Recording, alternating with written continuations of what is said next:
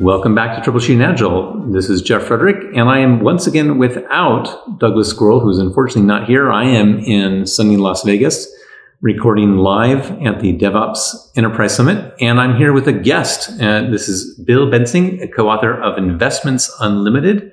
Bill, welcome to the podcast. Thank you. Thank you for having me. All right, fantastic. Can you tell us a little bit about Investments Unlimited as a book, and also how you came to be involved in it?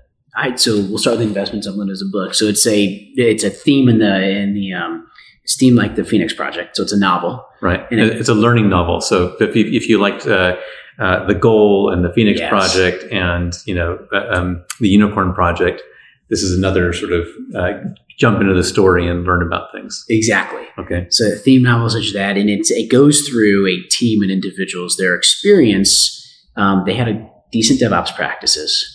But all of a sudden, they came in a situation where they had a large compliance problem. Okay. And it follows them through sort of their, months of their, how do we get to this compliance issue, identifying what the issue was, but also bringing it back into some of their DevOps practices. Okay. So then how could you everybody uses the term shift left, but DevOps focuses on developers and operations, but they forgot security, compliance, and audit.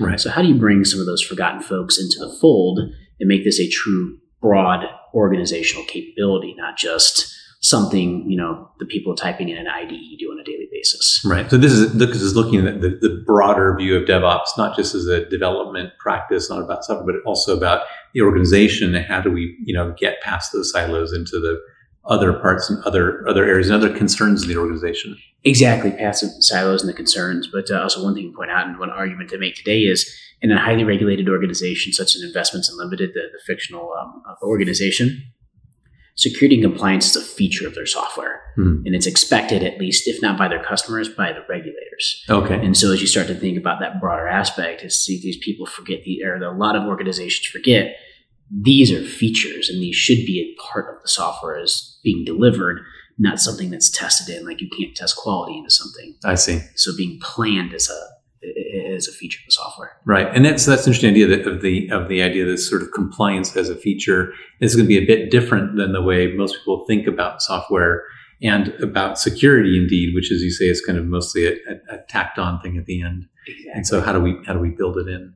Now, how did you personally come to be involved in writing this book? What's your own background related to governance and DevSecOps and that kind of thing? Yeah, so it's funny. So broader background before I sort of got into this was, this basically shadow IT. I'm a proponent of shadow IT. Okay. I firmly believe that shadow IT is sort of the people in the business who don't know enough about technology building solutions to their own problem.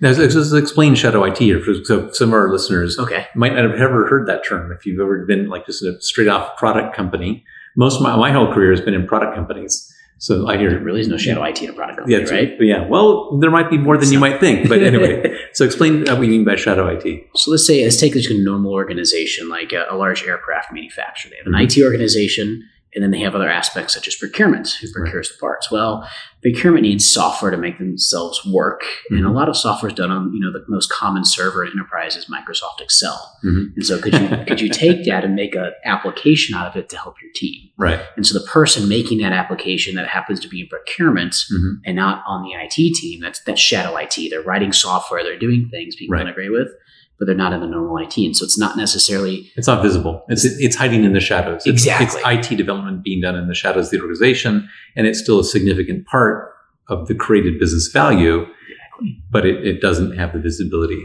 and it doesn't have the label of IT. Exactly. Okay, so you're a fan of IT, of distributing the ability to create solutions out to people who actually have the problems and the relevant domain knowledge. I like the way you stated that. I'm stealing that. That's such a way better way to say shadow IT. Yeah.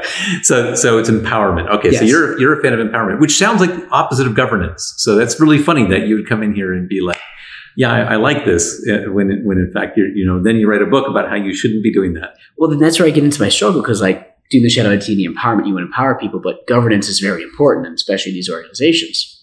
And my experience was, you tend to be held back by it. But as I got into my job at Red Hat a couple of years ago, and this is where I started down this journey, got really, really into it. And before then, it was, running enterprise architecture organizations, standing up product teams, IT teams.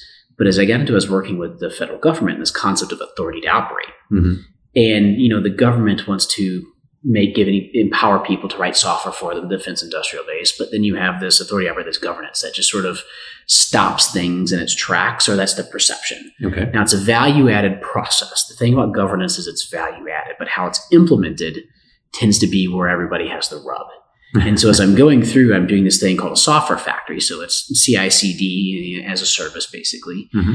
And then you have this, you got to get things ATO'd and the authority to operate. So you got to get auditors to say, yeah, this can go into production. Yep. Or we have this idea of continuous authority to operate, where there's automation that determines whether it can or cannot go. Okay. And so I became infatuated with this because what I saw with continuous authority to operate was, I mean, hold on a second. I was like, that could solve my shadow IT problems or the empowerment problem. Right. I can empower people to write, and then instantaneously they can find out whether it meets the governance standards, and if it doesn't, why.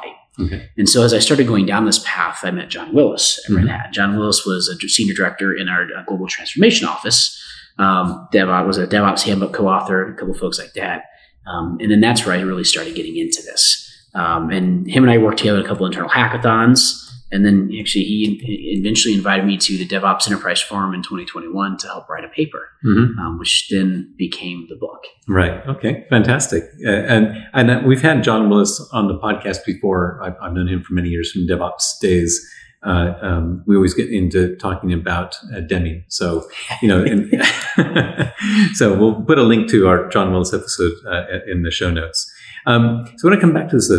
So one of the things that you and I were talking about before we started was the kind of what's the motivation for this? Because you're talking about automating governance, bringing the security and compliance into the process and streamlining it. And I kind of challenged you a bit and said, like, okay, look, is this just automating away bullshit, or is it actually providing value? And you use the phrase which I like, which is I'll steal in the future, is governance theater. Yeah. So to what extent, is it sounds like minimally you can make things more efficient because you kind of automate away the terribleness, but that's not very interesting to me. Like, just to say, like, we have this manufactured problem of needing to sign off to a standard. Yeah. And so we're going to go the way. But what about the real efficacy part? Is there anything about this that if I actually cared about governance and I cared about the benefits that should accrue, if I care about being more secure, that would lead me towards this automated approach? So use the word care. Yeah. Automated governance is for the organizations that truly care about security and compliance as features of the software. You can do security and compliance theater, get a rubber stamp, get something stamped that makes, customers feel good. Mm-hmm. And that says I'm meeting some standard. Maybe it's some standard out there. But if you want to meet a high standard above the normal, that's where the automated governance comes in. And you want to prove to yourself, because it's a true core value of you and your organization, that you're meeting these certain expectations, not just meeting, but exceeding. They'll steal the Volvo instance where you're discussing sort of Volvo crashing cars above and beyond the expected crash standards. That's right. They did their own tests that weren't government mandated. Exactly.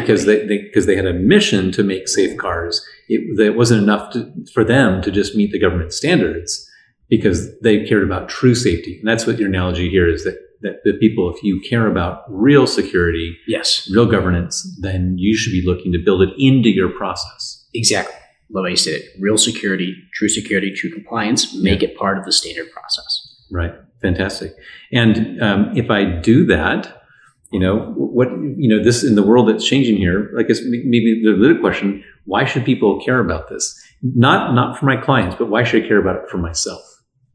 When you start caring about it for yourself, it's, again, the true compliance and true there. So in true compliance and true security, you're proving it to yourself.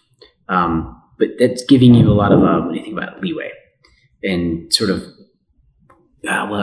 again, I don't use the word branding, and I hate doing that, because it makes it a stronger product, and builds a stronger business. It builds a stronger culture around this. Mm-hmm. And so as I start thinking about just the benefit to me, but why do I care? If you bring that into the organization, and I don't know why I'm thinking so hard on this one, because part of it is I'm trying to be very careful about how my words come out, because I don't want to sound salesy. Yeah. Like that's a problem I come to understand I may have every once in a while. Maybe it's because you're passionate about it, so you're almost evangelistic. Exactly. I like but that's what I'm saying is evangelize for a minute here. Like, what's really the benefit beyond the fact that like I need to do it, I'm required to do it. What benefit accrue to me? Like, why should I become one of these people who care extra? It's easy if I can say in the case of why should I make my cars safe? I can say like, well, because I want safe cars. Why? Because I want to save lives. Exactly. Right. Great. Why do I really want this security and compliance built into my process? What's the organization I'm in where I think this is really important for me, and I want us to have this? Well, so we'll talk a couple more organizations. Like you talk about, if you're really true to wanting to be secure and compliant, say like the U.S. federal government, let's just talk about the warfighter. Then what I'm ensuring is whatever they're using is not just meeting some standard, but it's above that. When they're downrange, this is very low probability of certain things happening. Right. Let's say I'm a financial institution. If I really care about security and compliance, this is me making sure like those types of data breaches or anything that's going to happen. Like I'm the fact that my clients' security is as a first-class citizen is key. And now there's business advantages to that as well. Yeah. Like, so Volvo, which is okay, which is totally fine. Yeah. You can get those. So Volvo was able to, sell some cars to people who cared about safety. Exactly. And that was a big common thing in the world. Like Volvo, if you bought a Volvo, you're going to be safe. Yeah. That's right. So there's elements here. So the people who look at these things, who look at security theater, they can look beneficial and see like, if we really care about this, this is what we'd be doing. We should be looking to automate this stuff, build it in from the beginning. Great. So I read the book. It will tell me exactly where I should start. It'll give you a really good idea of how to start having the conversation in your organization. Yeah. I think the benefit of the book, and as we approached it, we wanted the non-technical and the technical sides of the organization to be able to put words in the storyline to what they need to achieve. Yeah. Because we know when people are having conversations, whether you're talking past, not using the same language, there's a lot of reasons people don't connect in a conversation. Right. So could this be sort of that nexus of a conversation that either a non-technical person can slide to a technical individual and says, hey, read this. This is what we're looking to try to achieve as an outcome. Yeah. Or vice versa. Could a technical person slide it over to compliance, whoever it may be, even the CEO, and say, take the time to read this. These are the outcomes. Mm-hmm. The difference between sort of what you do under the hood and the outcome of what's created. Mm-hmm. These are the outcomes that we want to look for. Right. And I think I really appreciate that. And you used earlier the phrase ubiquitous language, almost from like a domain-driven design perspective. And so what you're looking to provide with this book is a ubiquitous language for both the business technology, so they can agree on what are the outcomes they care about. Exactly. And so in that way, start a conversation for them about what their journey needs to be from this point. How do we actually get there? And why would we make this investment? Should we make the investment? And if we do, are we clear why it is that we're doing this? Exactly. And it's for the people who they want the true security and true compliance. Yeah. And maybe they can't try to figure out how to get there yet. This is a way to, now they can be true to what they're trying to get done. All right. Fantastic. So if any of our listeners, have heard this and, or maybe read the book and have questions for you, or they disagree with you, we like disagreement. What's the best way for them to get a hold of you? LinkedIn is always a good one. So tag me on LinkedIn in any post. Okay. Or Twitter. Okay. Hashtag @BillBensing. Those are the best two ways. Okay. I tend to check LinkedIn a lot more. Okay. I'm getting my Twitter feed. I'm getting on my Twitter feet. getting up to speed there. Fantastic. Well, we'll put, of course, links to those in the show notes. So that if you're, driving, you don't need to be, Googling for Bill's name here and looking for him on Twitter. We'll put that in the show notes. And of course, if you have any questions for us, for Squirrel and I, and maybe you'd like to have your own view, share your own experiences with a governance theater, or what it means to governance like you mean it, to really make the investment to make it a real thing, then go ahead and get a hold of us. You can do that at agileconversations.com, where you'll find our podcasts, our Twitter links, show notes. You'll find transcripts of past episodes, all kinds of stuff. And we'd love to hear from you and your questions. Of course, we'll see you back next Wednesday. Thanks for joining us, and thanks for being on as a guest, Bill. Thank you very much for the invite.